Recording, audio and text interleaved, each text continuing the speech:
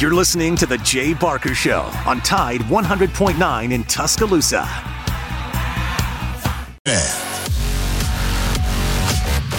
That would be us on a Tuesday. Welcome into the program, Big Noon Sports, presented by Haley Sansing, Union Home Mortgage. The gang is all here. We're glad you have dialed us up, tuned us in. If you'd like to just literally call and contribute to the show, you can do that, 205-873-2136. Lars, lead story above the folds. Got to be something I read just a little while ago that yesterday morning at 9:26, I guess that's California time, doesn't really matter here, Bronny James collapsed, cardiac arrest. Of course, he is the superstar to be, 18-year-old that is going.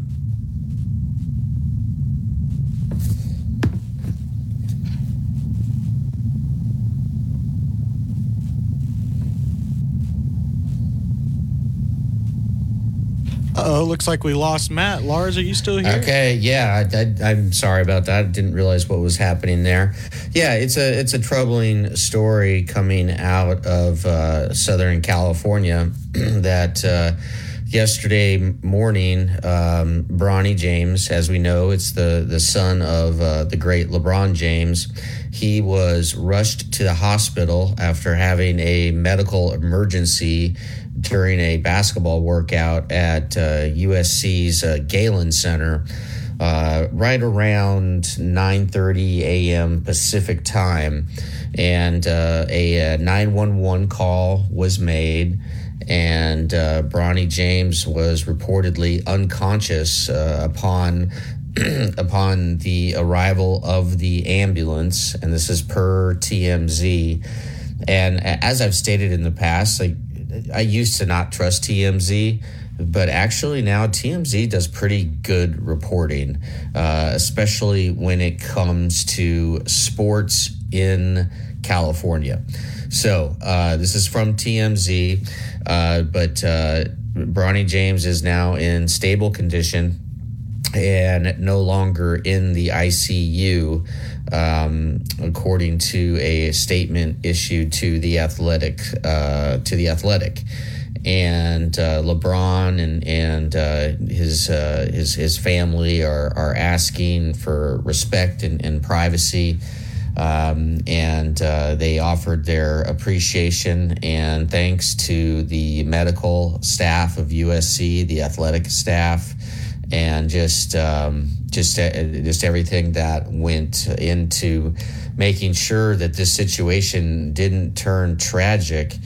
And it's really, it's hard to fathom someone as vigorous, robust, as good a shape that Bronny James is in.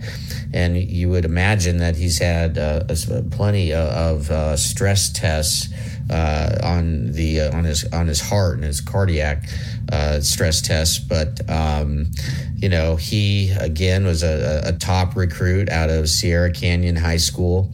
He averaged 14 points, 5 rebounds, and 3 assists last season. He basically could have gone anywhere in the country, but he committed to USC over Ohio State and Oregon in May. And at the time, LeBron said that Bronny is, quote, the first one of the James gang to go to college. And this is really all we know at this moment. I do know that LeBron James has talked about his son quite a bit, and saying that his dream is to play with him for one season in the NBA. Now, does Bronny James have the chance to be a one and done player before all of this? I'm not sure about that, but certainly a scary story. Because whenever a basketball player collapses and is unconscious, To me, it brings back memories of a name that many of our younger listeners won't remember, but Hank Gathers, a former college star who went through the same thing and tragically lost his life for Loyola Marymount after leading the nation in scoring. And it was just a sad situation. Obviously, this is quite a bit different. Again, we're not getting a ton of information right now, but it's again just a really scary story. And I'll ask you guys at Tide, when you first heard about it, what was your reaction? Yeah, it was incredibly scary. It's awful to hear so many young people having issues, health issues.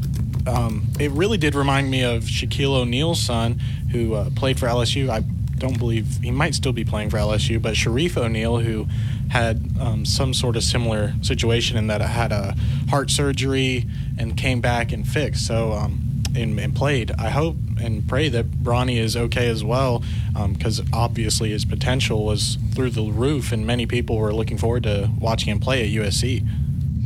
Yeah, I know that just a few days ago, Bleacher Report put out their top 50 big board. And right now for the 2024 NBA draft, Bronny James projects outside of the first round. That doesn't mean he can't come back. But he's certainly the biggest freshman name in the country. He has more NIL value, according to On3, than any other young player in any sport in the country. And I know that just, again, on Bleacher Report's big board, and I used to work at Bleacher Report, I think they've kind of fallen off a little bit in recent years, but the one thing they do very well is cover NBA basketball because of their relationship with the league and with TBS and TNT. But Bronny James, just in their projection, he starts a season as number 36, and certainly again would have the ability to move up. I mean, we can just hope that everything is going to be okay with him, and this won't derail his career in any way, and that hopefully this is just just something that was a freak thing. But that he's going to get the best medical treatment. They're going to do every test imaginable. I hate to say it, but some people like Elon Musk are already using this incident to spread what I would believe is disinformation about the vaccine. But that's not even important right now. Matt, you're just are you? I mean, you must be just as absolutely shocked as I am by this news. It's just so absolutely rare that an 18-year-old kid, adult, whatever you want, an 18-year-old guy has a heart attack. Does that lead us to believe maybe there is a problem and has been maybe since birth or something? When you get situations like this, I really hate to speculate too much. I just want him to get better and play basketball again if he can. Main thing is just keep his health going right now, but he's already back in stable condition. But you mentioned the NIL, and I clicked on 3, and his value is $6.3 million. That's value. That's not what he's making, okay? But that's what On3 estimates. And that puts him at number 1, right? It's number 1 by twice that amount. Yeah. The second is the LSU gymnast, Doom. Yes. And she's worth $3 million less in value. Okay. So Bronny is 6.3, and Livy is 3.3. So anyway, I didn't mean to get sidetracked with the NIL. Yeah. I always find it interesting to look that up. I like the On3 rankings, but main thing is get this young man healthy. If he can play basketball again, find out what's wrong. It is such a rare occasion that an 18-year-old has a heart attack. you got to find out what caused it, and then see if he can continue to play basketball. Then we hope that he can, and he pulls off his superstar performance like his father has. He's a much different player. I don't know if you've seen him play or not, but he's a 6'3", 190. He's not his dad, but he has some game now. Yeah, he does. And I was just mentioning right now, Bleacher Report has him as a projected second-round pick in the 2024 draft if he chooses to go and if he can go. But would you say, and I know we need to go to break here, and we've got a lot of different stories to discuss, including some comparisons that a coach in the know is making between Nick Saban and Deion Sanders. Michigan's Jim Harbaugh in trouble again with NCAA officials. Looks like he is going to be suspended for the first 4 games of this upcoming season. And also we have the Big Ten Media Days about ready to kick off. And Matt and I are going to review just some of the big stories coming out of the Big Ten. And I think we all can agree that the Big Ten is the second best conference in the country. And we are going to be joined at 12:30 here in about 15 minutes by Roger Schultz, former Alabama offensive lineman center.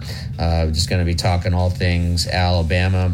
And then at 1:15, the one and the only Tim Brando, who always has some interesting insights to share with us.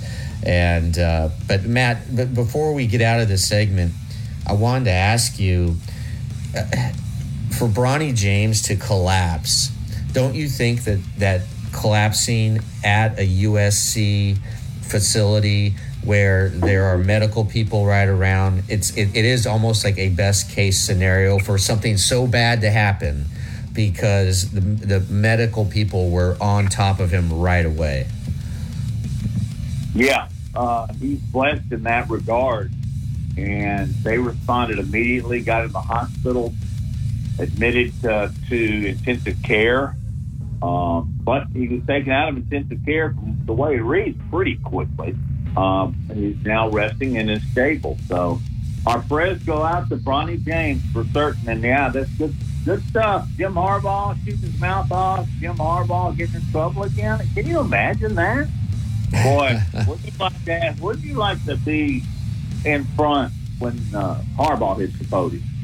Yeah, and I'm telling you, Jim Harbaugh is lucky he's won the last 2 Big Ten championships, because if he hadn't, and then this comes out, he could be looking for a new job. But he's built up a lot of goodwill by beating Ohio State the last 2 years, and as we know, that's all that really matters. So, yeah. All right, you're listening to Big Noon Sports. We'll be right back, and we're brought to you by Haley Sansing, Union Home Mortgage.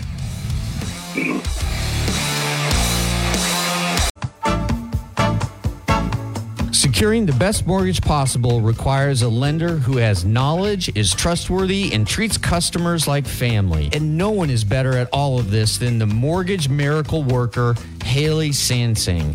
Based right here in Tuscaloosa, Haley Sansing has spent decades working in the mortgage industry.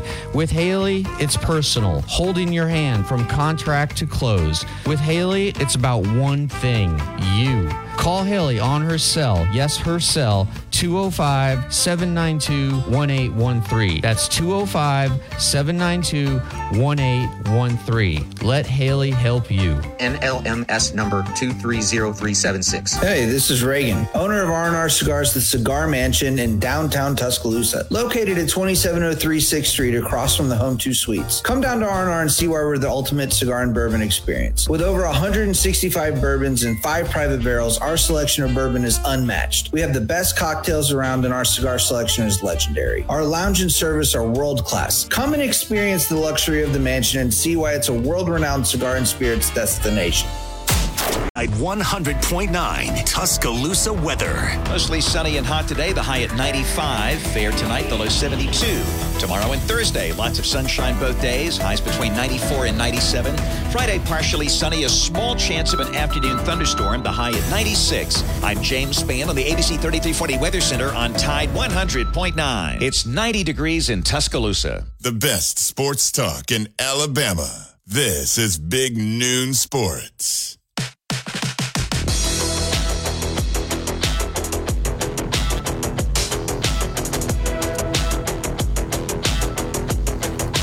Welcome back in to Big Noon Sports with Lars Anderson and Matt Coulter. Interesting story that came out of the Pac-12 media days that we didn't really get a chance to touch on, and that is the fact that the defensive coordinator for Colorado, Charles Kelly, he was at Alabama as the assistant defensive coordinator and safeties coach from 2019 to 2022. And he was one of Deion Sanders' very first hires. And Deion Sanders trusts him, and with good reason. You know, Charles Kelly is a heck of a coach. He's got a tremendous amount of experience. He's been all over the country. Not much will surprise him. And Matt, when he was at the Big 12 media days, the Pac-12 media days in Las Vegas, Kelly had to fill in for Coach Prime, as everyone is calling him, because he required another medical procedure in Denver area hospital. So he turned that responsibility over to Kelly, who has quickly emerged, I think, as Deion Sanders' very top lieutenant. And so if you're a reporter, you really want to try to get to Kelly, because Kelly is the one that can shed a lot of insight onto Coach Prime. And he was asked, Kelly was, about the similarities and differences between Deion Sanders as a coach and Nick Saban as a coach. And I thought his answers were pretty revealing. Number one, he talked about that there's more similarities than differences. And he said, first of all, they're good men. They're very good men. Men with conviction, men who believe in what they say, men who say what they mean and mean what they say, and they do what they say. And that's very important, I think, when you are coaching not just college football players, young men or young women, but at all levels of coaching, that there is never any doubt that what comes out of your mouth is exactly what you intend, and that there is no wiggle room for trying to ascertain, okay, what does this mean? You don't want a coach who speaks in metaphor, put it that way. You want a coach that just tells you the truth. And Kelly said that Nick Saban and Deion Sanders, they tell you the truth. Even if you don't want to hear it, they're going to tell you exactly what they think about your work ethic, about your potential, about where you're going to fit in the upcoming team, and if you fit. And certainly Deion Sanders, he was pretty hard on a lot of his former players, and got rid of majority of the roster. And the two obviously differ. When Deion Sanders arrived in Colorado, he was bragging about his Louis Vuitton luggage. I don't think Nick Saban was bragging about having Louis Vuitton luggage when he was in Italy. Although, who knows? He may have Louis Vuitton luggage. It's pretty nice luggage. And then just finally, Matt, the Kelly, what he said is very similar between the two, is that they set a standard. And you see that with Deion Sanders in everything he is saying to his players, right? All the videos that we've seen, it seems like every team meeting there at Colorado is videoed and released in some form or fashion. And Deion is always talking about a standard. And you heard Nick Saban say that, the Alabama standard, especially when he first arrived, but he still mentions that. And so, and that really is just he's trying to, both coaches are trying to set expectations as high as possible. The expectation is not to finish fifth in the Pac-12 for Deion Sanders. I mean, they honestly believe that they can contend for a conference title right out of the gate in Boulder. I don't know if I necessarily agree with that, But certainly Deion Sanders has brought in a lot of talent. But Matt, did you ever think you'd see the day when a coach goes on for a very long time comparing or really assessing the similarities between Deion Sanders, primetime, and Nick Saban? You know what? I wish they'd asked him, or at least used as a follow-up, or said, what's different about him? Because I see a lot of things different, too, you know? Of course, I'm around Nick Saban a lot more than I am Deion Sanders, but I've never liked the flashy bling style, and he still embraces it. But one of the larger concerns here, Lars, is how is his health? He's not able to go to media days. I mean, he's lost toes, correct? Yeah, he has in the past. One time he might lose his leg, or at least the lower part of it. So I just wonder how healthy he is. Is he going to be on the sideline?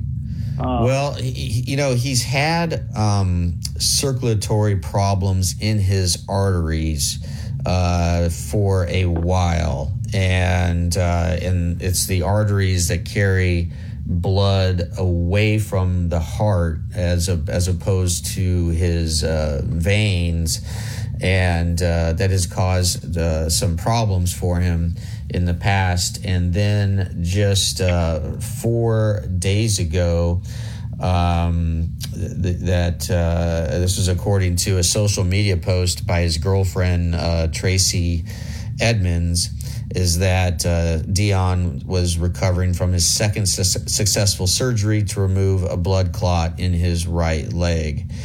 And that he just wasn't able to get on an airplane. I mean, I'm sure you know that when you have blood clots, the last thing you can really do is get on an airplane and travel. And blood clots obviously can be very, very serious, right? Very serious. Hopefully that everything will be okay for him. And he took to Instagram and apologized for not being able to attend Big 12 Media Day. But he did promise all Colorado fans that when we go out and play TCU in the season opener, I'm going to be running out in front of our team. I promise you that. And I think you can be fairly certain that Deion Sanders is not going to miss that game unless there's something dramatic, unless things take a dramatic turn in a way that we don't expect. But again, hopefully this isn't a problem that keeps persisting. But you probably know more about blood clots than I do. I just know that they can be very serious if they go untreated. I've never suffered from blood clots myself. Nor have I. But wish Deion Sanders the best. And who does Colorado play in their first game? TCU, and then they have Nebraska in game 2. That is their home opener, and so. That will be quite the charged environment at Folsom Field in Boulder.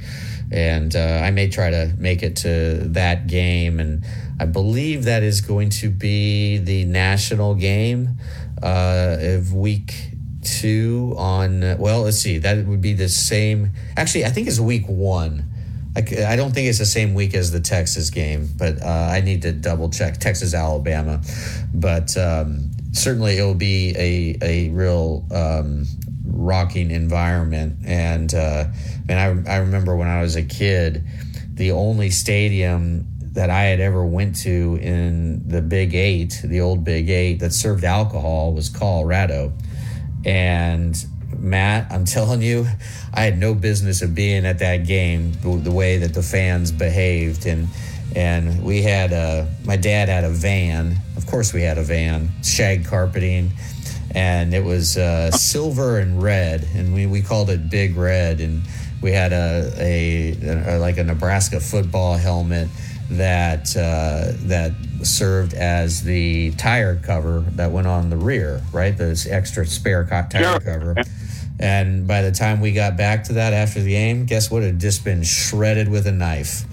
That tire cover and one of our tires. Classic. How long ago was this? This is when I was 9-10 years old. They were serving alcohol in the college game. Yeah, I couldn't believe it. Neither did my parents realized quite quickly that it was a mistake. But for them to take my brother and I. But my dad went to law school at Colorado, and he really wanted to go back and visit some friends and visit some old professors, and it was a good trip until we got into the stadium, and suddenly in the second and third quarter, things got pretty ugly. Oh, wow. Things are going to get pretty interesting here in about 2.5 minutes as Roger Schultz, former Alabama center, radio host, color analyst, he will join us as we continue Big Noon Sports presented by Haley Sansing and Union Home Mortgage.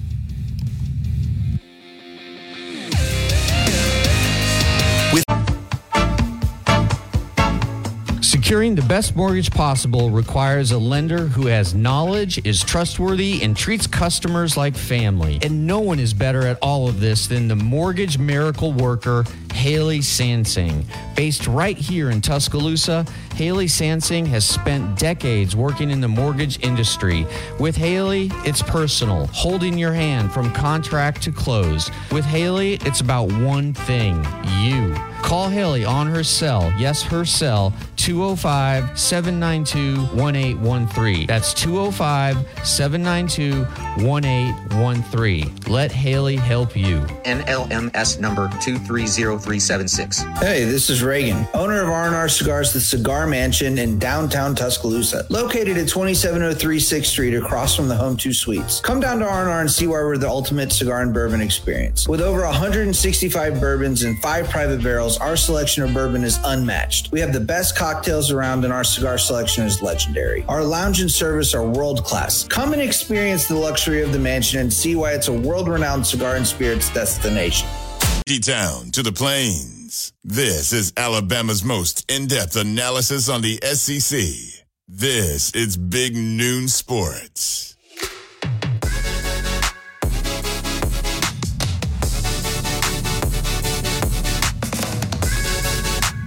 Hey, back on Big Noon Sports, Matt Coulter, along with Lars Anderson, Justin Jones, our producer on site there, Tide 100.9 in Tuscaloosa. Appreciate all of you joining us today, and also appreciate the one and only Roger Schultz joining us as well. Roger, what's going on down in South Alabama? It's hot. It's hot. I can get it. Yeah, it's just that, you know what? That just cuts to the chase beautifully because, it's the same here in Tuscaloosa and Birmingham. It is just hot. Oh, yeah. It is hot. Hey, Tuscaloosa's always hot. When I was down there, man, I said, this has to be the hottest place in Alabama. There has to be a meteorological explanation for that. And I need to ask my friend James Spann because it seems like Tuscaloosa gets more severe weather and it's always hotter there by about 5 degrees because I live in Birmingham and I work in Tuscaloosa and it's always hotter there. I don't understand why. It's because it's on a plateau or something like it's the Titanic, the Plutonic shift or whatever they call that thing. That's all I'm saying. It's like it's at the entrance to the state of Alabama and it just catches all the hell.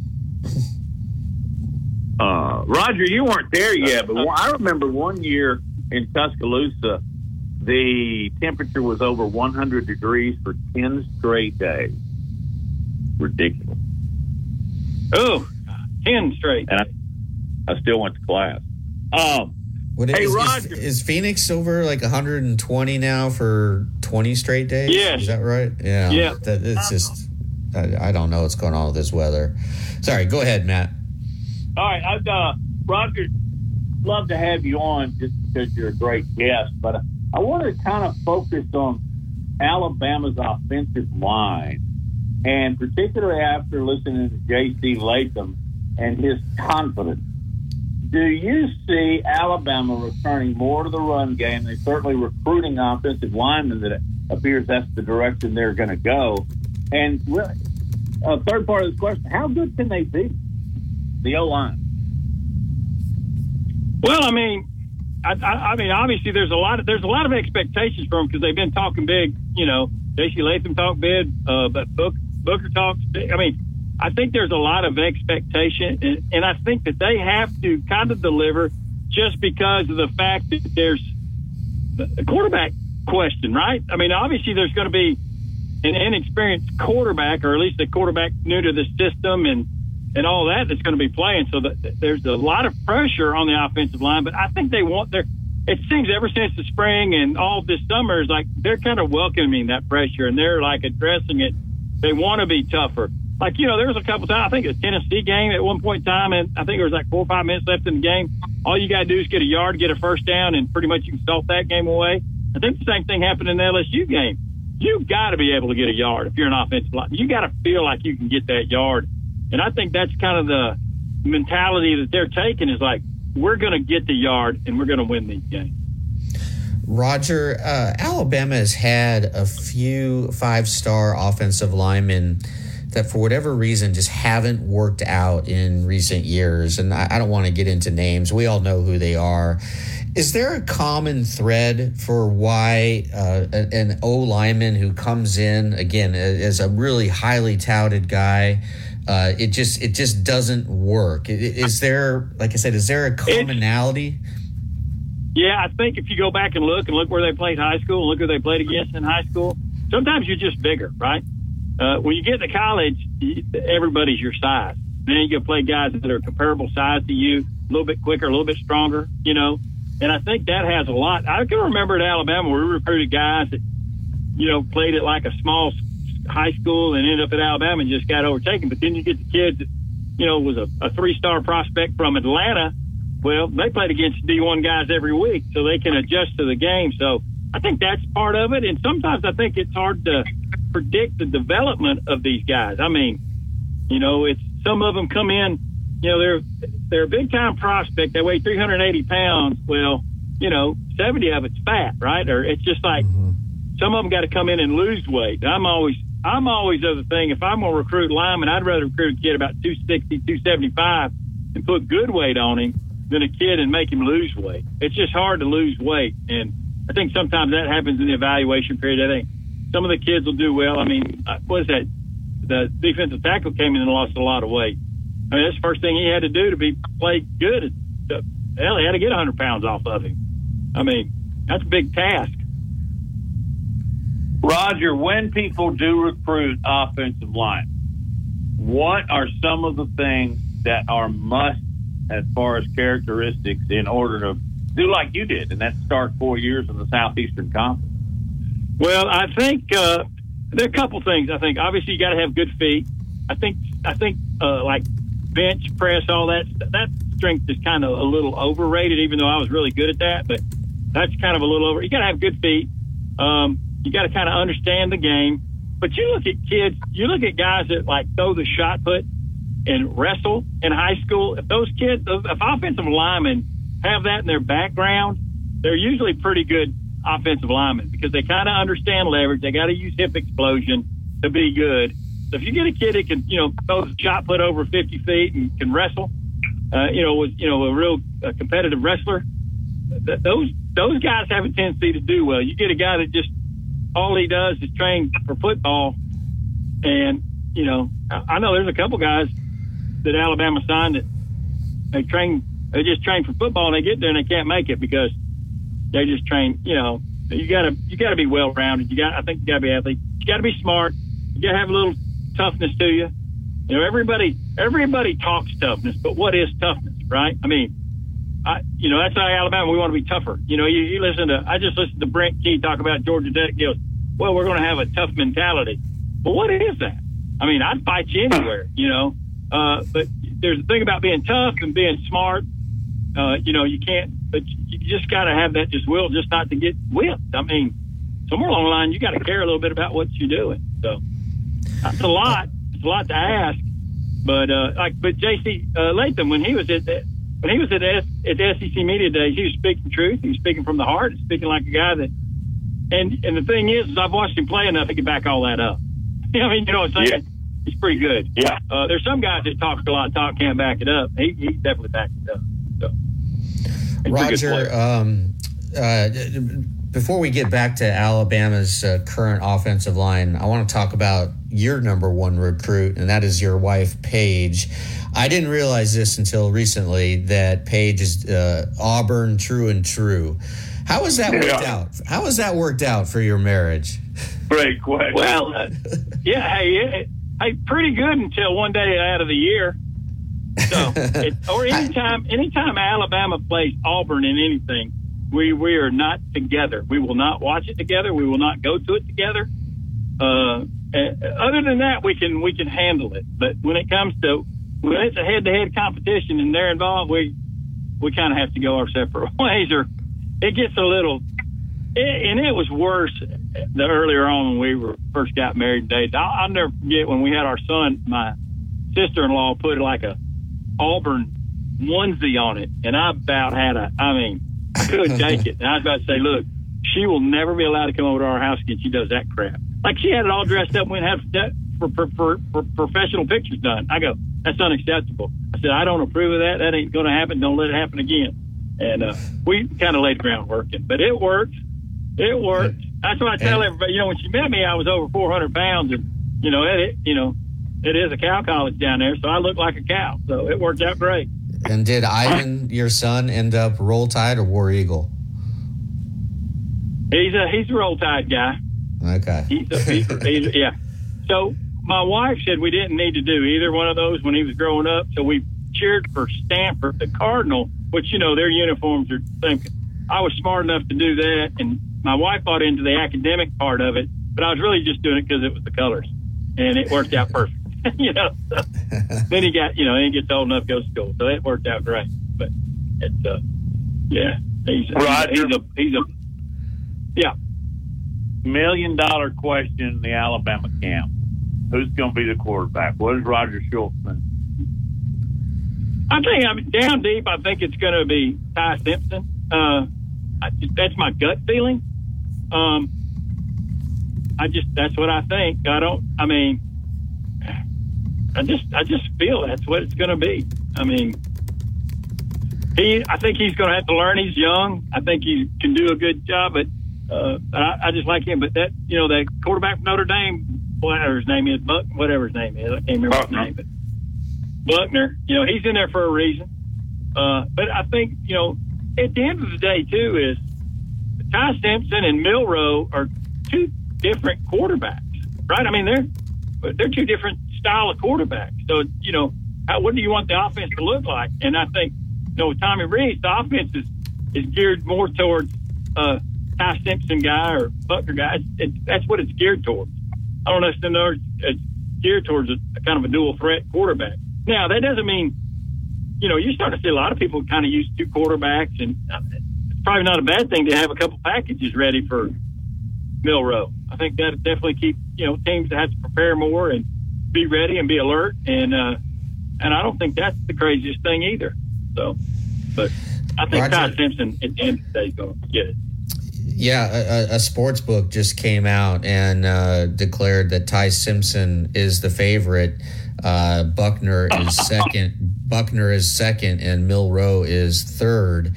And that sort of runs counter to what a lot of people believe. I'm with you. I think it's going to be Ty Simpson.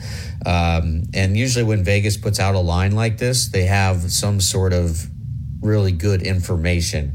But is there a particular player on the offensive line, not including Latham, who we know is just going to be absolutely terrific and a really high draft pick? Is there one player that you're maybe who's a little bit under the radar that you're interested in seeing play this year? Well, first of all, that Booker is the dude. I don't know why he didn't start last year. He is phenomenal. I've even talked to the offensive line coach, and he's even like, dude, that guy's a player. And, he and Latham I think they both went to IMG Academy and played next to each other. So there's that familiarity. But he's a player.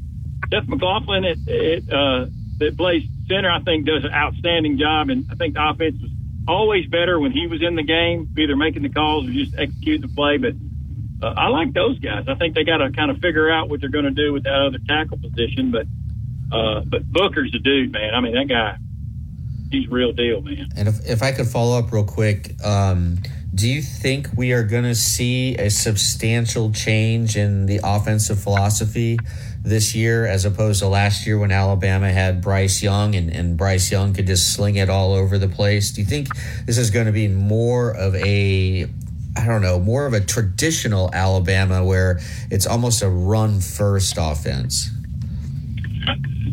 Yeah, I think it's going to go back. Yes. Saban has said that. The offensive line guys have made reference. Everybody keeps referencing that, right? So, and look, Saban's won a lot of national championships with game manager quarterbacks, and I think that's okay too. I think some of those guys have to be good, around him. But yeah, I think there'll be a different philosophy. I think you have to be just because of the inexperience at the quarterback position. I think it won't be so heavily on the quarterback. It's going to be a lot of people going to have to be able to contribute. Roger, who's the toughest guy for you to handle at the point of attack when you were in the SEC? Short, stubby guys. And those are always – I love the big dudes because I could always, leverage. It's all about leverage, right? I was talking about leverage earlier. Big dudes, man, I can get on them big dudes. Them little thought off, like Willie White was a nightmare. I played against a guy named Torrey Epps from Memphis. Was a nightmare. One, they were fast.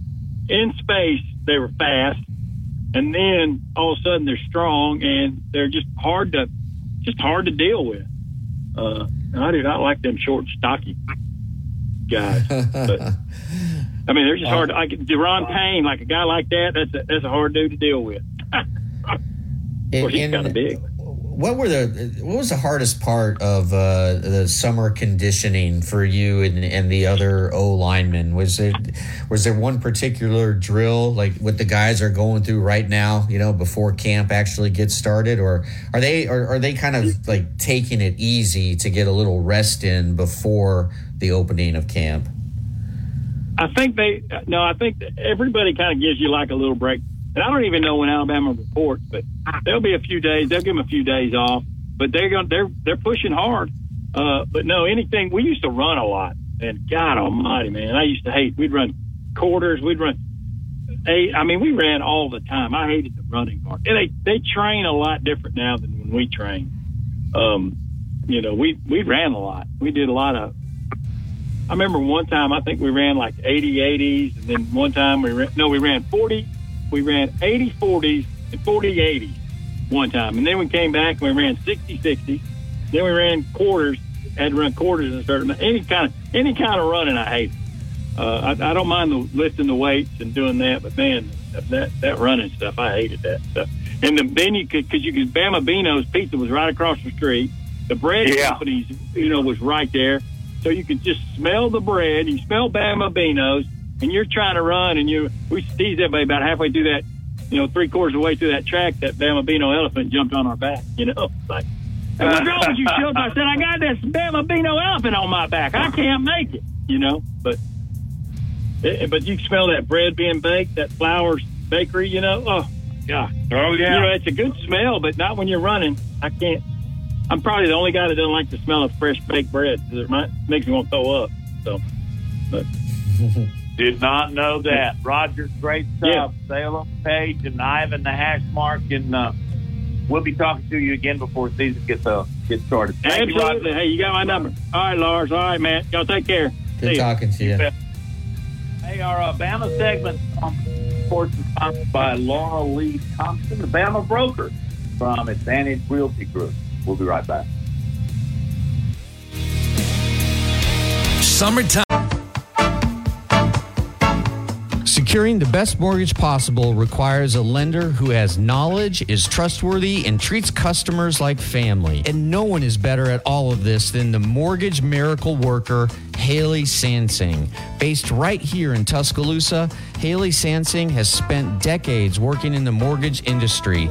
With Haley, it's personal, holding your hand from contract to close. With Haley, it's about one thing, you. Call Haley on her cell, yes, her cell, 205-792-1813. That's 205-792-1813. Let Haley help you. NLMS number 230376. Hey, this is Reagan, owner of R&R Cigars, the Cigar Mansion in downtown Tuscaloosa, located at 2703 6th Street across from the Home 2 Suites. Come down to R&R and see why we're the ultimate cigar and bourbon experience. With over 165 bourbons and 5 private barrels, our selection of bourbon is unmatched. We have the best cocktails around and our cigar selection is legendary. Our lounge and service are world-class. Come and experience the luxury of the mansion and see why it's a world-renowned cigar and spirits destination.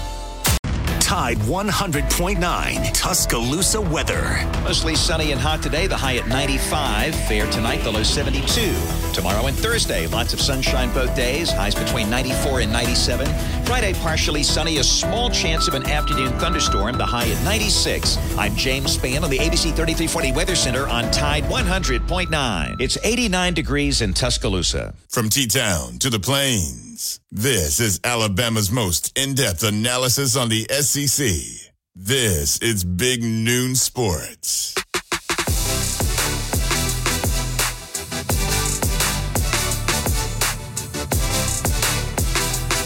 Hey, this is Big Noon Sports. Thanks, Roger Schultz. Coming up in just a few minutes, we'll be talking to Tim Brando from Fox Sports. With Matt Lars, Justin, and the crew. Lead story in all the world of sports is that Bronny James, LeBron's son, had a heart attack, cardiac arrest yesterday at the USC basketball facilities, 9:26, according to this article. But he was admitted.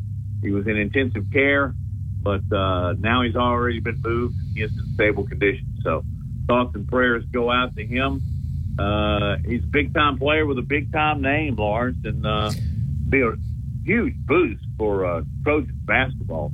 He could get in there and really contribute his first year. Is it a given he's going to go to the NBA after his first year? Well, I wouldn't say it's a given. Again, Bleacher Report, where I used to work, they do an excellent job of covering NBA and the NBA draft. And right now they have Bronny James as a mid-second round pick. But he may still go because LeBron James has said repeatedly that one of the reasons he is still playing is because he wants to play 1 year with his son. And so if he is a second-round pick, that could give the Lakers some flexibility to try to acquire Bronny James. And I believe it'd be the first time in NBA history that a father and son have played on the same team. But look, that's down the road right now. I think we're all sort of just focused on his health, and again, it's a good sign that he has been removed from the ICU. I mean, I do know a little bit about that. I've had friends and family members in the ICU, and it generally means that they're no longer in grave danger. But it's a scary story. And, I was thinking about it from the perspective of LeBron and just, being a dad. And not only that, he's a good dad. You can tell he loves his kids. And LeBron, for all of the superstars that we have, what is the greatest misstep that LeBron has ever made? I mean, is it the decision, right? Seriously, like LeBron has never really disappointed us. And other than, that TV show, which is in the grand scheme of things is nothing compared to some sins that others have committed in a very high-profile way. So next hour we're going to have Tim Brando join us at 1:15.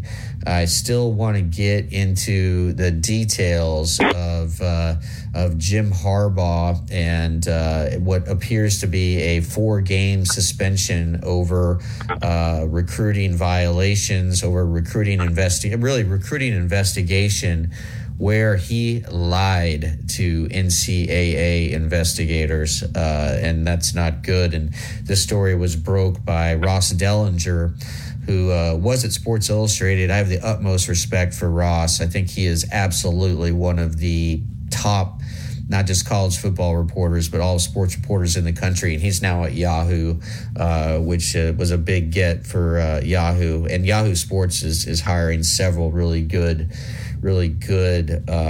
college football guys. And so just a little note, like if you want to follow national college football news, Yahoo Sports is it's my go-to place right now over ESPN and all the other outlets, Matt. Are they hiring all the guys from the New York Times? And I'm guys. Yes, they are. Yeah, absolutely. And also, it's free. You don't have to pay for it. It's free. And I still don't know if that model is going to work long term for The Athletic. I hope it does, because The Athletic does great journalism, but I still don't know if people, and it's hardly anything. It's like $1 a month or something. It's almost free, but people just have a hard time paying for content that they are used to getting for free. And that was a problem, an issue that should have been dealt with at the very beginning, because once you give away content for free, Matt, it's hard to convince people to pay for it. So anyway, mistakes were made. Yeah. Once you let NIL go, it's hard to stop it. All right, we need to take a break. More on Harbaugh, his potential suspension, and did he in fact lie? You're listening to Big Noon Sports, presented by Haley Sansing, Union Home Mortgage.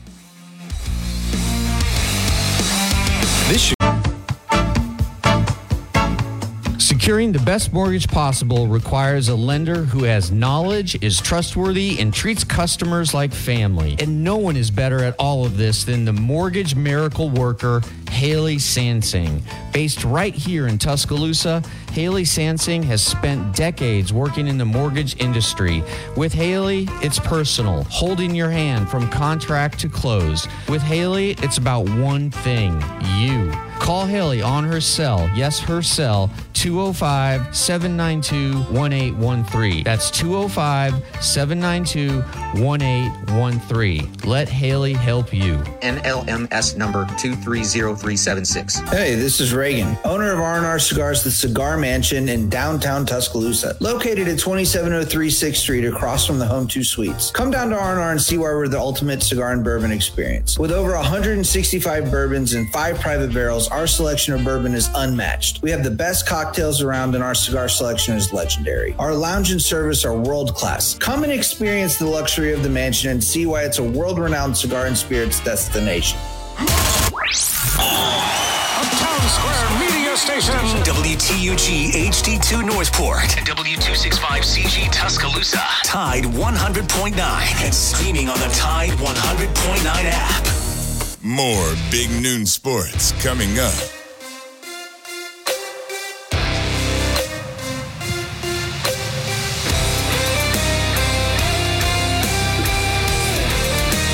Well, hello again. Hour number two, presented by Haley Sansing Union Home Mortgage.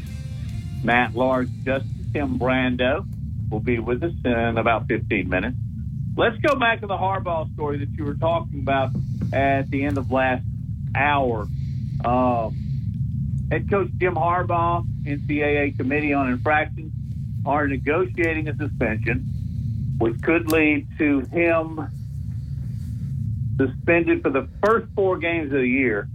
And this would be true no matter who they were playing, but it is interesting that that are East Carolina, UNLV, Bowling Green, and Rutgers. So if that indeed is the case, not the worst games to have to miss as a head coach, I guess is what I'm saying. However, he's accused of recruiting violations and then misleading information surrounding those allegations. That's pretty severe. Yes, it is. And right now, Harbaugh and the NCAA are trying to, negotiate a resolution, and everyone is expecting 4 games this season. And that stems from alleged false statements he originally made to investigators. And so the resolution or the suspension has to be approved by the NCAA Committee of Infractions, and that could take days or weeks. Again, it looks like 4 games. They're all at home. 3 of them are against a group of 5, so it'll just be cakewalks central here. East Carolina, UNLV, Bowling Green, although Bowling Green is not bad. And then the final game is September 23rd. Michigan hosts Rutgers, who finished a whopping 4-8 last season. And you look at Michigan, and this is a loaded team. Last year they finished 13-1. They return most of the key pieces from that team. They'll most likely begin the preseason ranked inside the top 5. But Harbaugh's suspension goes back to an NCAA investigation into recruiting violations committed by himself and Wolverine staff members. And the NCAA alleges that Harbaugh was dishonest about the recruiting violations in his initial meeting with investigators. Harbaugh always strikes me as the kind of guy like, I didn't do it. Well, now he doesn't know if he did it because he can't remember what he said. He may not. I mean, I'm serious. Like, he honestly, he is... Put it this way. If anyone were to not be able to remember something that transpired a few weeks earlier or a year earlier, I would say it'd be Jim Harbaugh. There's so much going on in that mind of his, this comes from someone who wrote a 6,000-word piece on Jim Harbaugh called "The Devil Wears Khakis," which he didn't really care for that story. I didn't come up with the headline. I actually thought it was a very fair story and a good story. But so Harbaugh, he maintained he just didn't recall the events when he first spoke to investigators and was never purposefully dishonest. And again, just based on knowing him, I don't think that's beyond the realm of possibility. However, if you lied, you lied, and another staff member, former defensive coordinator Mike McDonald at Michigan, who's now the D coordinator with Jim's brother John for the Baltimore Ravens. He's expected to receive a 1-year show cause penalty, and that basically means he's likely not going to be coaching in college football ever again. And 2 other coaches are going to likely receive sanctions, including the offensive coordinator, Sharon Moore, and tight ends coach, Grant Newsome. As far as the NCAA, they consider lying to investigators a level 1 violation, and that's the most serious on the scale of violations. And it could carry a 6-game suspension and significant recruiting restrictions, according to NCAA statutes. But it appears that the cover-up, and this is so often the case. I mean, just ask anyone in the Nixon White House about this. The cover-up was far worse than the crime itself from the NCAA's perspective, right? The NCAA, they cited, when they did their notice of allegations that they sent to Michigan, they cited 4 level 2 violations, including meeting with 2 recruits during a COVID-19 dead period, texting a recruit outside of an allowable time period, having analysts perform on-the-field coaching duties during practice, and having coaches watching players work out via Zoom. So really, I mean, those violations, Matt, they're ticky-tack. I mean, they're violations. I get it. Wait a minute. Lying to the NCAA is ticky-tack? Oh, no. What I'm saying is that the cover-up, that the line was far worse than the crime itself. Well, and I got to hold up on something else, too. If somebody asked you and was pretty much asking you about potential recruiting violations, would you forget that?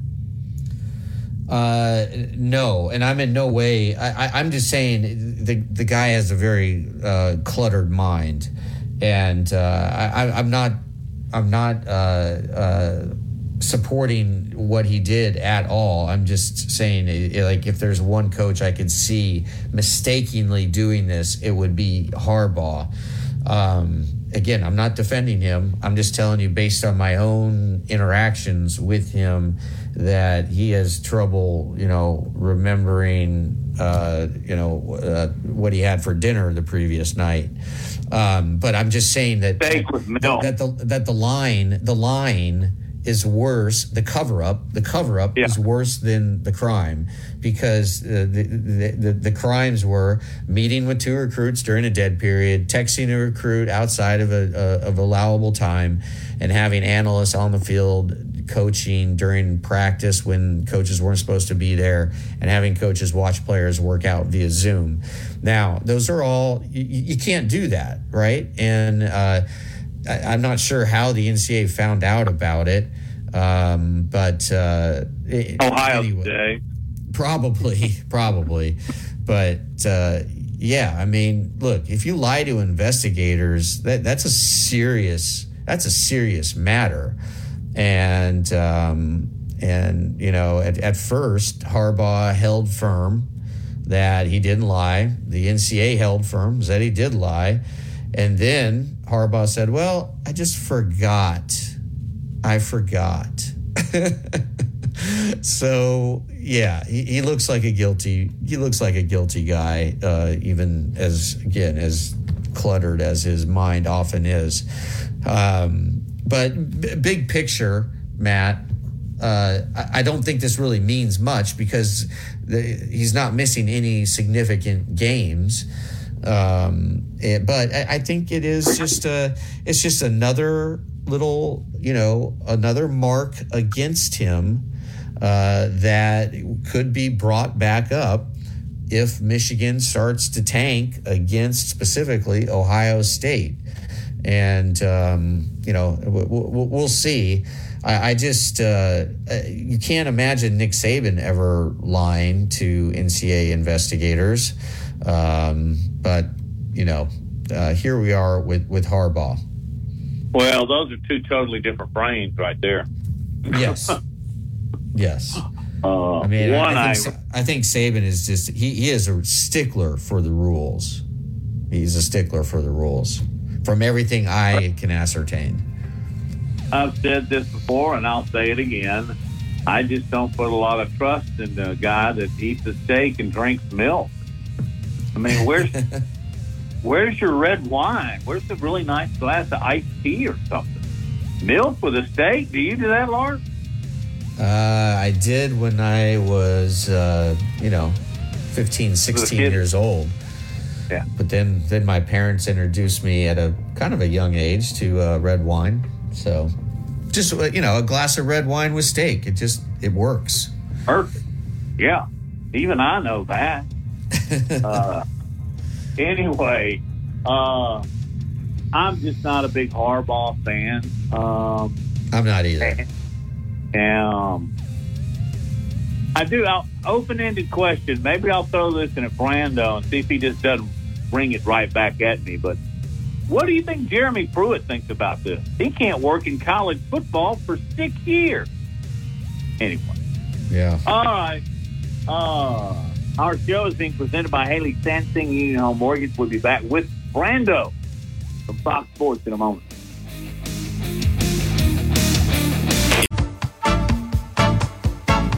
Securing the best mortgage possible requires a lender who has knowledge, is trustworthy, and treats customers like family. And no one is better at all of this than the mortgage miracle worker, Haley Sansing. Based right here in Tuscaloosa, Haley Sansing has spent decades working in the mortgage industry. With Haley, it's personal, holding your hand from contract to close. With Haley, it's about one thing, you. Call Haley on her cell, yes, her cell, 205-792-1813. That's 205-792-1813. Let Haley help you. NLMS number 230376. Hey, this is Reagan, owner of R&R Cigars, the Cigar Mansion in downtown Tuscaloosa, located at 2703 6th Street across from the Home 2 Suites. Come down to R&R and see why we're the ultimate cigar and bourbon experience. With over 165 bourbons and 5 private barrels, our selection of bourbon is unmatched. We have the best cocktails around and our cigar selection is legendary. Our lounge and service are world class. Come and experience the luxury of the mansion and see why it's a world-renowned cigar and spirits destination. Tide 100.9 Tuscaloosa weather. Mostly sunny and hot today, the high at 95. Fair tonight, the low 72. Tomorrow and Thursday, lots of sunshine both days, highs between 94 and 97.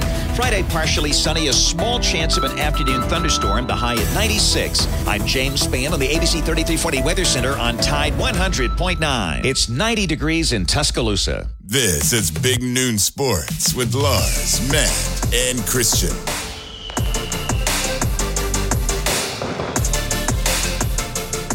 There we go again.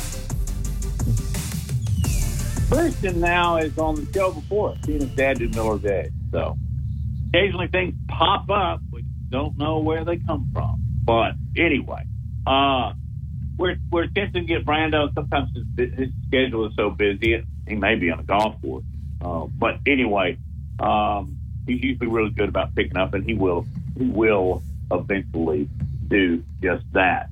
Is it wrong of me to say, hey, what about what'd you do to Jeremy Pruitt in reference to what happened or allegedly happened with Harbaugh and Big Ten and the NCAA?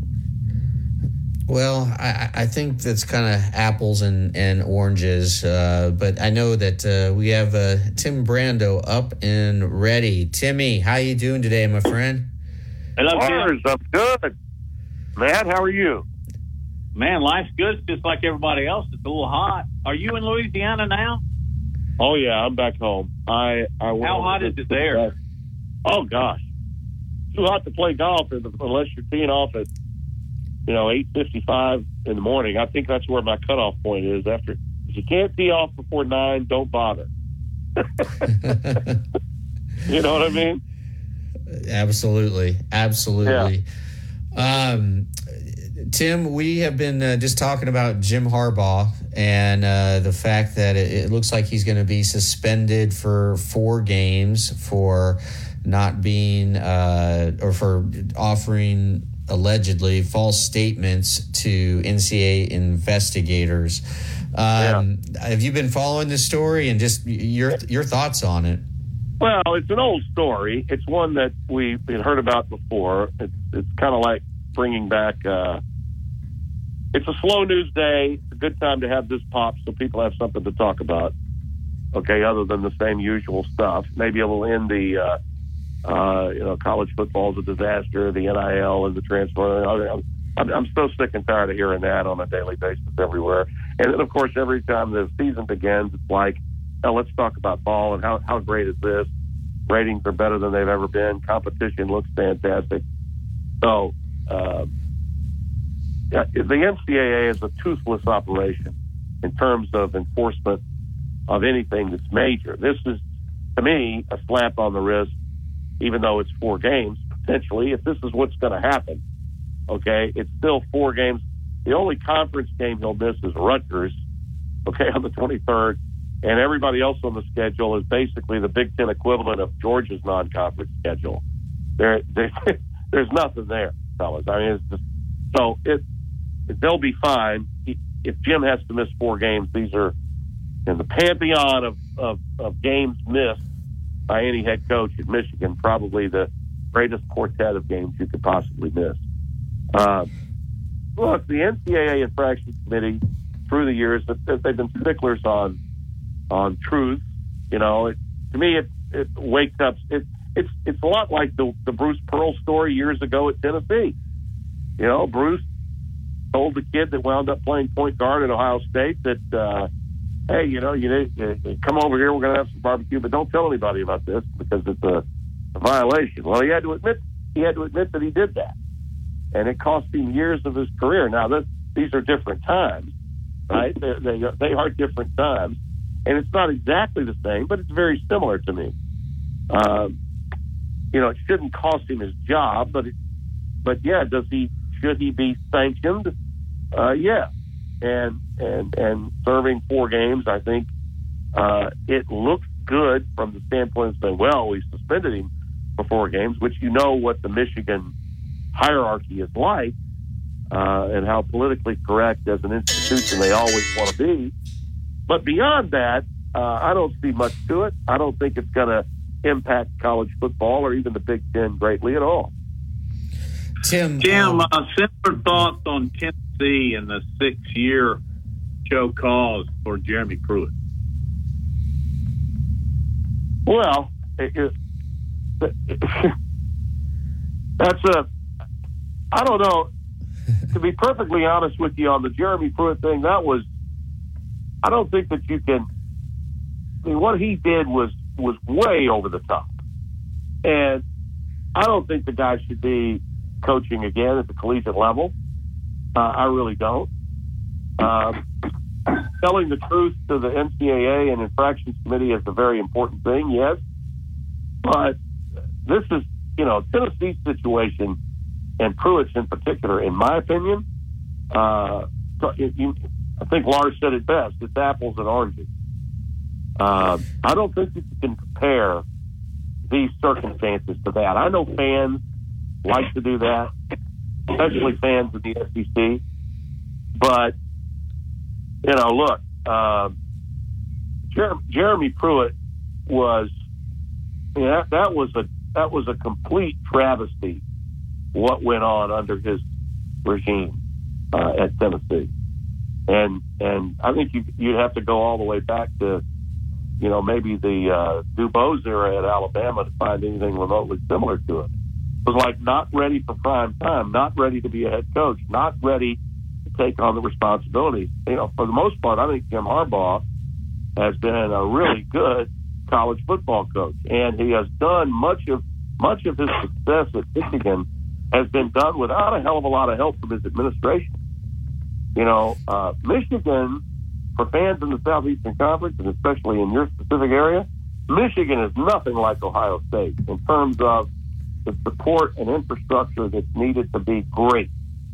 Harbaugh has really had to do and be creative in a lot of ways to get his program where it is. I think he's done a tremendous job. Whereas with Ohio State, there's so much already there that's taken care of by the administration for you if you're Ryan Day.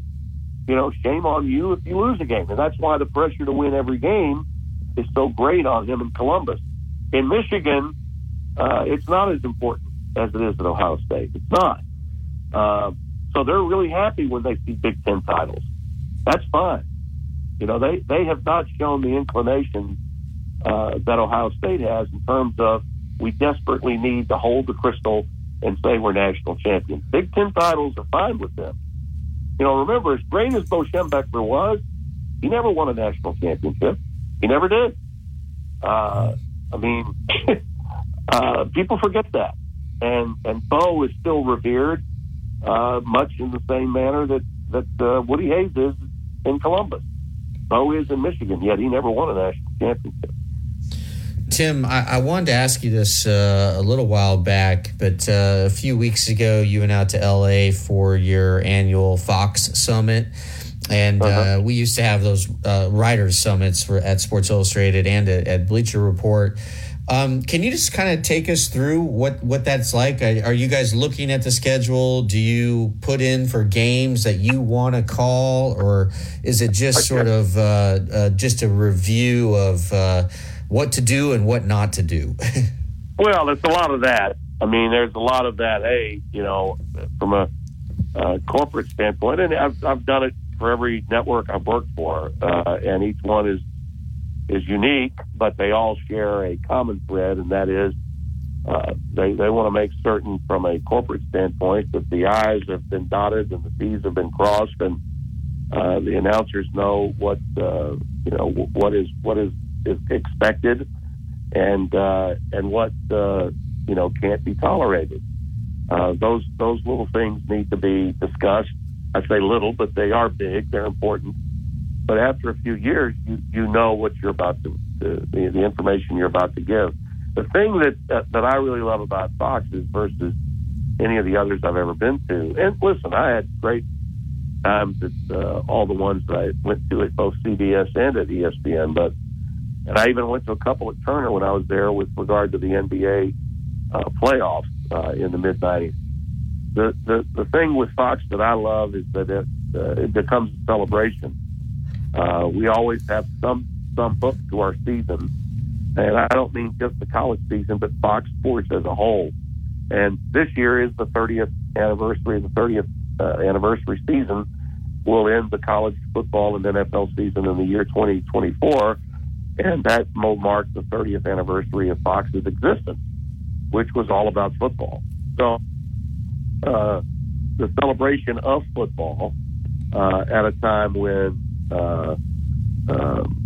football has been, I think, the greatest catalyst to more television viewership is pretty important when you think about the fact that it's not Fox's cable operation is FS1 and it does well, but Fox is an over-the-air network which can be compared to CBS, ABC, and NBC, carries more live football than anybody else, and has more viewers of live football than anybody else.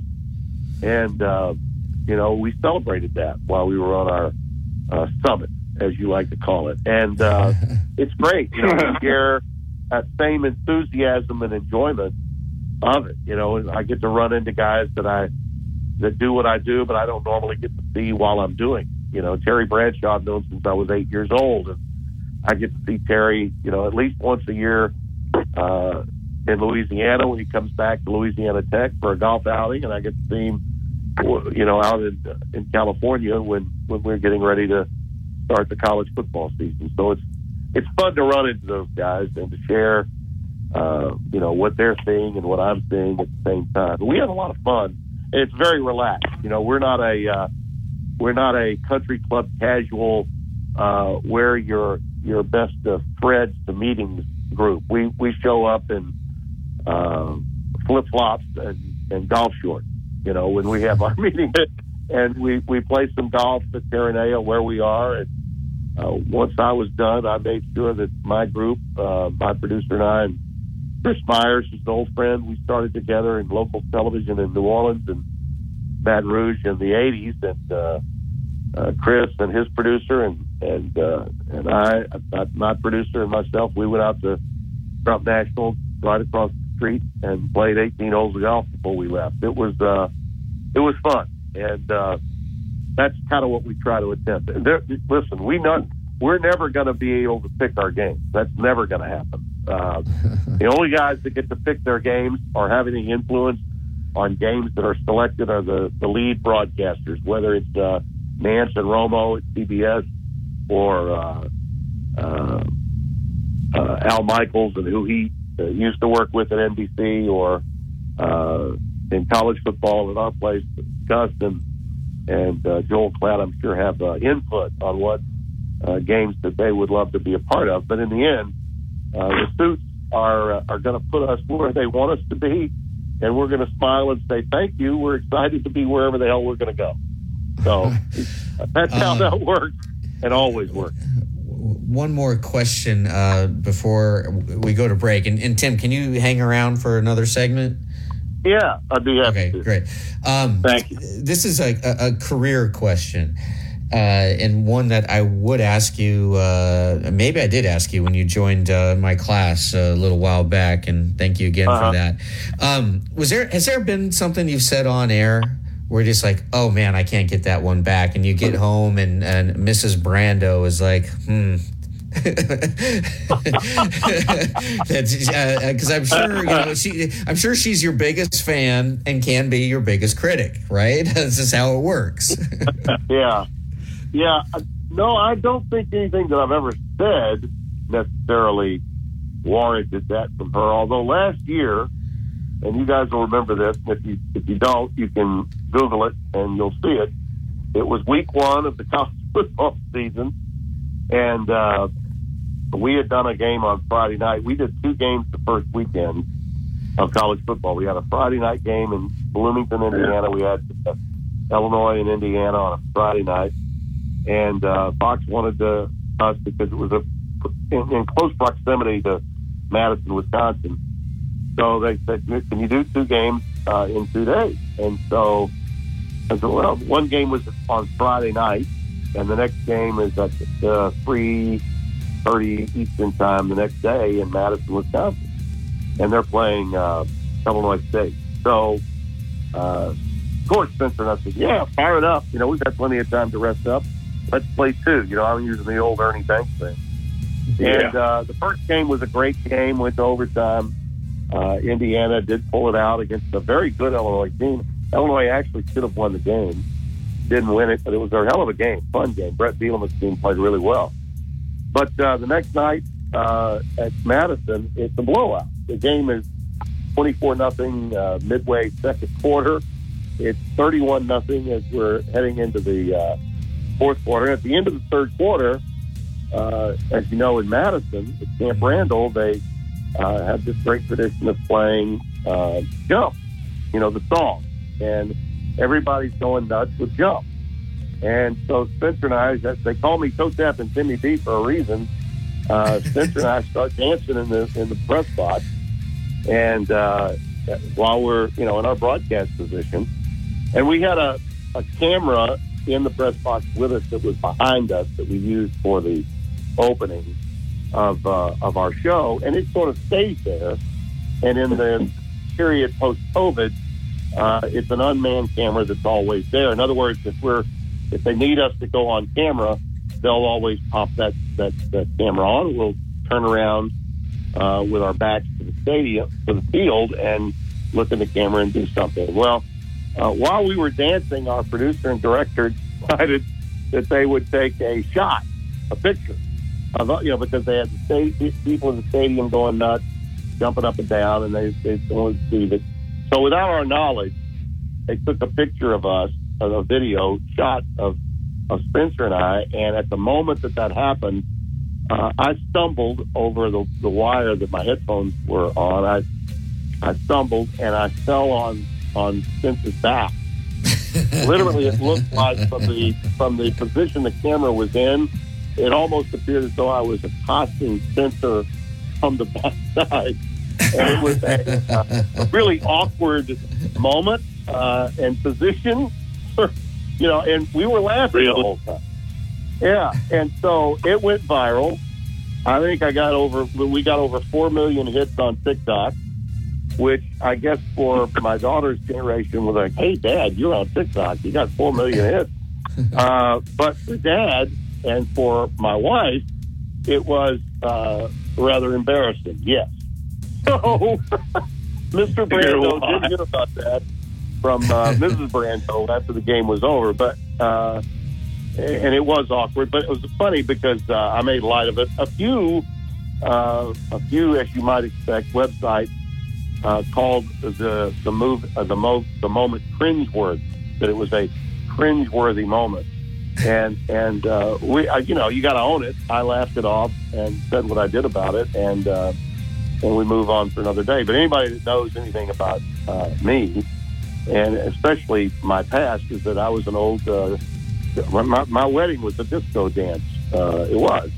we danced in the booth a lot of times. The music being played, and this particular moment, I stumbled on top of my partner's back, and it was there for the world to see. So we moved on. The world did see it, because I remember watching it when it went viral, and I went, "Oh man!" And you used the perfect word, and you got to move on. But it was awkward. It's awkward. Let's just leave it right there. I thought it was funny. I thought, it was funny, awkward. It was all those things and more. Yeah. Good point. Back with more Big Noon Sports. Get a great deal. Securing the best mortgage possible requires a lender who has knowledge, is trustworthy, and treats customers like family. And no one is better at all of this than the mortgage miracle worker, Haley Sansing. Based right here in Tuscaloosa, Haley Sansing has spent decades working in the mortgage industry.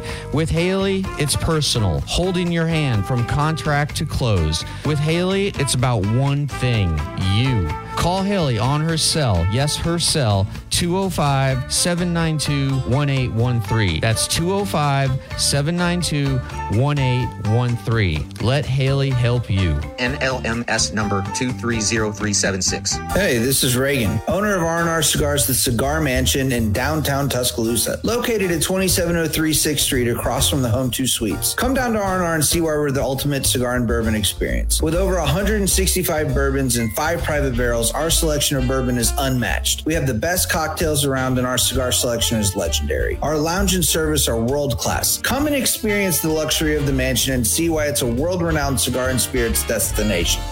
This is the Big Noon Sports Network.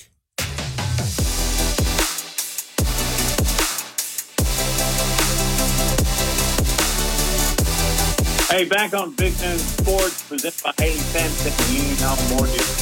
Tim Brando, Fox Sports, is our guest. Tim, Big Ten's teeing it up, media days. What do you think is, of course, Deion Sanders can't make it. Is there anything you can share on the inside as to his health and how you think he's going to do his first year as the Buffalo's head coach?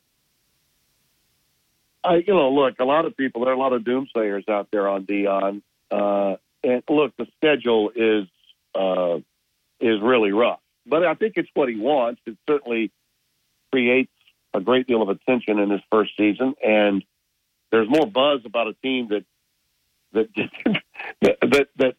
doesn't warrant buzz maybe in the history of college football, which, you got to credit Deion for all of that. You do. The administration, I think, what I'm going to be really interested in is how Colorado as an institution and administratively deals with Deion's approach. To this point, they seem to be in lockstep with Prime, and I see no reason for them not to be. But, he is in a place where, from a political point of view, the game is not the same as it would have been, anywhere else in the country that he's ever been a head coach in before and at this level before.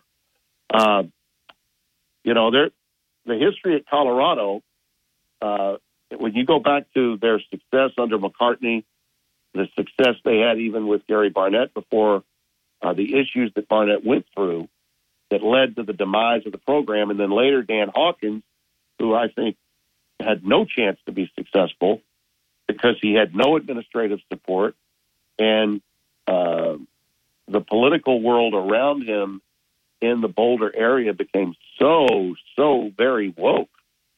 It became almost impossible for him to be able to be successful. And it's a sad thing because that's a beautiful place. Folsom Field is a great home field environment, maybe the most picturesque in college football. It's way up there in terms of beauty.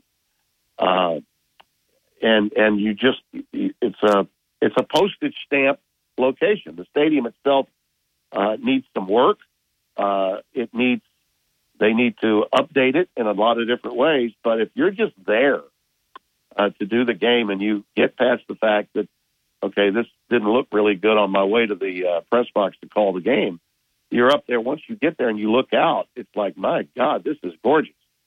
So Colorado has a chance to be really, really good. And they have now said, you know what, Deion, take us there. Well, this is the way he wants to go about doing it. And dressing the program down and starting from scratch and doing things that no other Division I head football coach has ever done has been startling to many. And it's drawn a great deal of criticism from not just some fans, but from some media pundits as well. And, I think it'll be very easy if they get shelled in their opening game, which they could. Okay, they could get hammered against TCU. They can also get hammered. Who knows when they play Nebraska right after that. And both of those games are going to be on Fox, so a lot of eyeballs will be on those games. How do they handle that, and how do they react to and persevere through what could be happening to the program negatively at the onset of Deion's regime? I'm somewhere in the middle. I think he can get to 3 or 4 wins, which from where Colorado was, 3 or 4 wins is actually a really good step in the right direction. But how will the institution, how will the administration handle what's going on through the course of the year with Deion? Because he is a media mogul on a daily basis with what he does with Outkick and everything else. Barstool, not Outkick. With what he does with Barstool, he's a walking reality show. And so how does that wear during the course of a season when maybe things aren't going as well, and he's going through some things at this level of college football that he's not yet done as a head football coach? That, to me, is the intrigue, more so than even the record at the end of the year. But I would say a 3 or 4 win season would have to be considered a success at Colorado.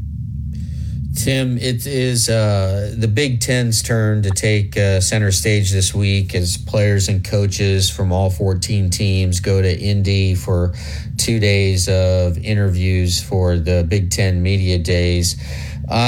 Is the number one story that you're looking at basically, can anyone challenge the big three in the Big Ten? And the big three obviously are Michigan, Ohio State, and Penn State. Yeah, I think they can, and I think they will. I think that the national perspective on the Big Ten is grossly misjudged because I've seen enough of it to know that programs like Minnesota, Iowa, even though Iowa's got an abysmal offense, but look at the numbers for Kirk Ferentz through the years. He always seemingly finds a way, and they have been on the national map. It seems every handful of years, the Hawkeyes are right there. I mean, they were up to number 2 in the country just a couple of years ago with an anemic offense. Wisconsin, with Luke Fickell coming in, look out. I think that's a team that can really get hot. Illinois is one of the fast improving programs under Brett Bielema. He is the right guy at the right time.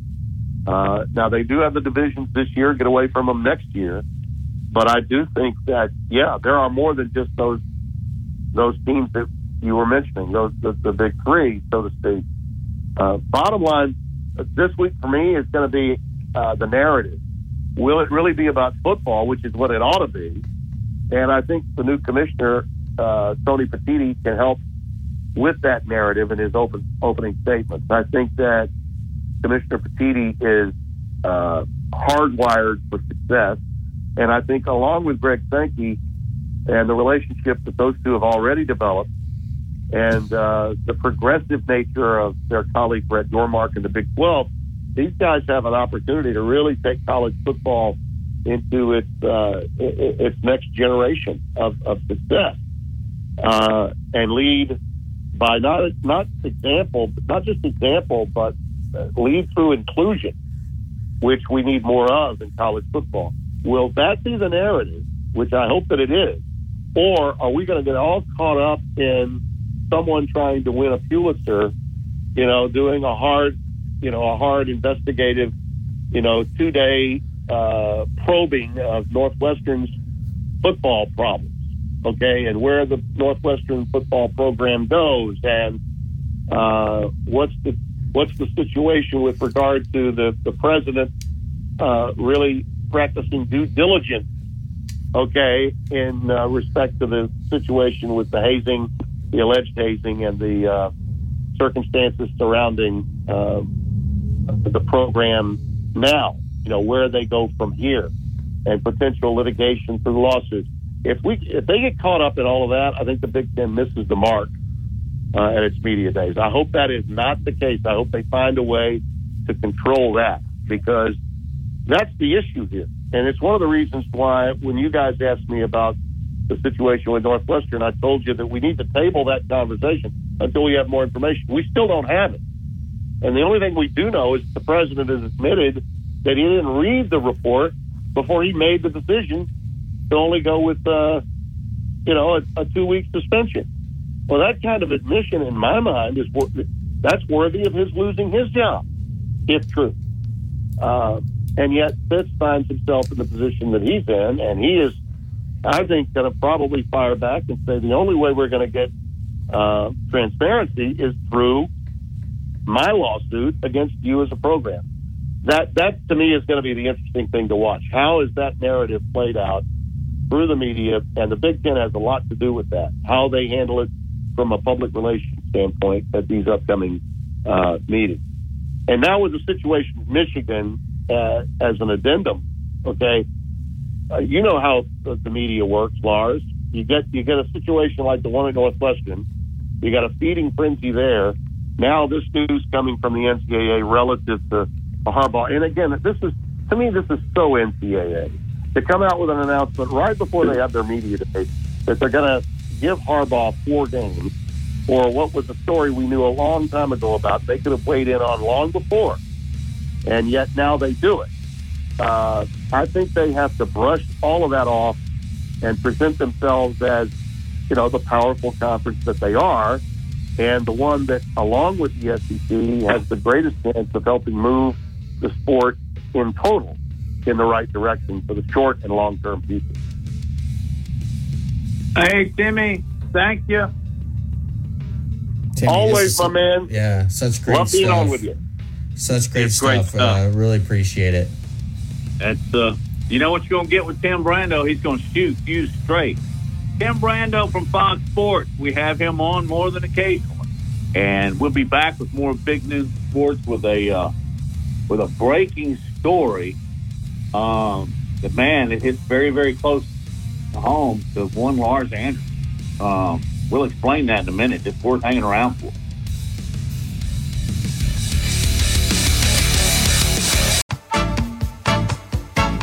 Securing the best mortgage possible requires a lender who has knowledge, is trustworthy, and treats customers like family. And no one is better at all of this than the mortgage miracle worker, Haley Sansing.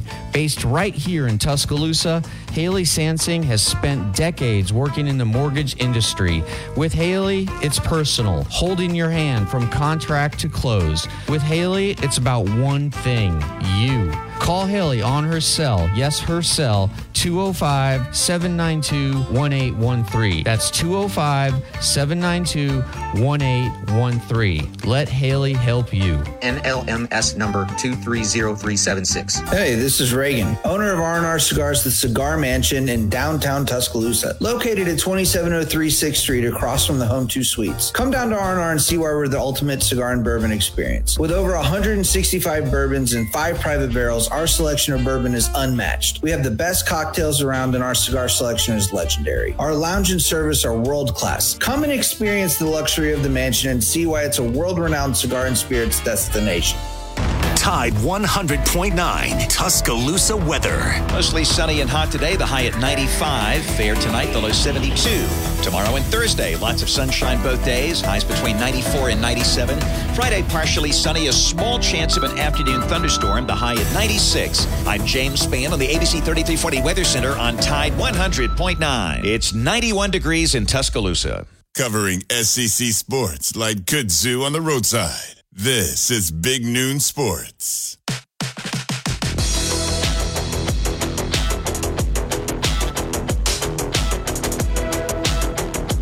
Back on Big Noon Sports, had a great show today. Our guest included Roger Schultz, former All-American Center at University of Alabama, and then we just finished up with Tim Brando from Fox Sports. During the tail end of that interview, you sent me a text message, DJ Hernandez, and you know this guy really well, don't you? He's been arrested. I'll let you pick it up from here. Yeah, I think I need to be careful what I say. You want me to just read them? Because I'm potentially like a witness in this thing. Well, so I'll read it. Several years ago, I'll just give a little background. A few years ago, my literary agent was contacted by Dennis Hernandez. He goes by DJ now. And DJ is the brother of Aaron Hernandez, the former New England Patriot tight end who was convicted of murder and ended up taking his own life in prison. And DJ and I collaborated and wrote a book about it called The Truth About Aaron. And it was an extremely hard book to write because I could just tell how conflicted DJ was. And he lives in Bristol, Connecticut, where he grew up and where Aaron grew up. And I went up to Bristol and spent a lot of time with DJ and their Aaron and DJ's mom, with DJ's wife, his small child at the time. And it was extremely hard book to write because it was just hard. It was hard because the topic is hard. And again, I just don't think I can go into that much detail. And I have been in contact with DJ recently, but this is a story that is just breaking, that DJ has been arrested for allegedly planning school shootings at the University of Connecticut and Brown University, according to TMZ. Documents obtained by the Bristol Police Department indicate that police stated DJ Hernandez showed signs of, quote, of being gravely disabled and a danger to society, unquote, and included threats to kill, quote, anyone who profited off his older brother Aaron, unquote. And then a woman claiming to be DJ's ex, who I met and really liked her very, very much. She told police that he was supposed to go to court. He had a court date on July 7th. Instead, he drove to Brown University and UConn and, quote, went into a number of classrooms and buildings, unquote. Another person told police they believed he had traveled to the campuses in order to plan school shootings. So, and there's more to it. But Matt, I just don't know if I should comment anymore because, again, I have been in contact with DJ and we've been, texting and I think I probably need to shut my mouth at this point. Yeah, I would agree. And just don't proceed. We'll just deal with just the facts, ma'am, and yes. Move from there. But it's just an incredibly troubling story. God, it seems like we get dealt one of these every week. I know it's not that often, but it certainly is. It's potentially a tragic situation. I'm glad that authorities were able to figure out what he was doing, and evidently people around him were suspect too, and they contributed here as well. But I mean, I don't know. There's so many vile acts in our country today and I think, but school shootings are at another level for me. I haven't been in a ton of contact with him, and Again, I really think I shouldn't say anything. Yep. Be quiet. All right. Yep. Let's see. Oh, you know what else is going on this week? The AAC Media Days, of which they have a brand new member, UAB Blazers, and you really don't know how to judge a team when they're coming from a different conference into a stronger one, how they'll be able to compete at that level. But the pundits, and this is more of a guess than what they did in the SEC. UAB's been picked 8, Lars. I don't know. You can put a few together. I'm sure Trent Dilfer loves that. He loves that. Yeah, but it was it was a surprise team to me last year. They won't sneak up on anybody this year. But Tulane is a member of the AAC. And, the Green Wave ended up finishing ranked 11th last year. Was that right? Something close to that. Played, yeah. And I don't know. There's something about Tulane that I've always really, really liked. And it seems like they're either a really competitive football program or they stink on ice. And right now, they're at the pinnacle, and they got their quarterback coming back. There's a lot of the team that had some big wins last year. So go Green Wave unless they play UAB. And that reminds me, Lars, I was going to look up what UAB's schedule is this year since they are in a new conference. Yeah, it's a tough one. Okay, so tomorrow, play Georgia. Yeah. Maybe they can pull the upset off, just like you and I, or at least I predicted it in it was like 48-0 at halftime last year. You don't get Next tomorrow, I really do want to dig into the storylines that are going to be coming out of the Big Ten Media Days, and because. Don't you agree? It's the SEC and the Big Ten and everyone else. Oh yeah. And so what is going to be transpiring up in Indianapolis, I think, is worthy for all of us in SEC country to be paying attention to, and we'll see how everything transpires there, and when. It's always entertaining when Jim Harbaugh meets with the media. It's a completely different vibe, by the way, and I've attended several Big Ten Media Days, so we can get into that. It's a completely different vibe than SEC Media Days, and I can explain the. Well, I'm curious as to why that is, but we'll have to pick that up tomorrow. Let's wrap it up, Lars. Say goodbye, Lars. All right, everybody, stay safe.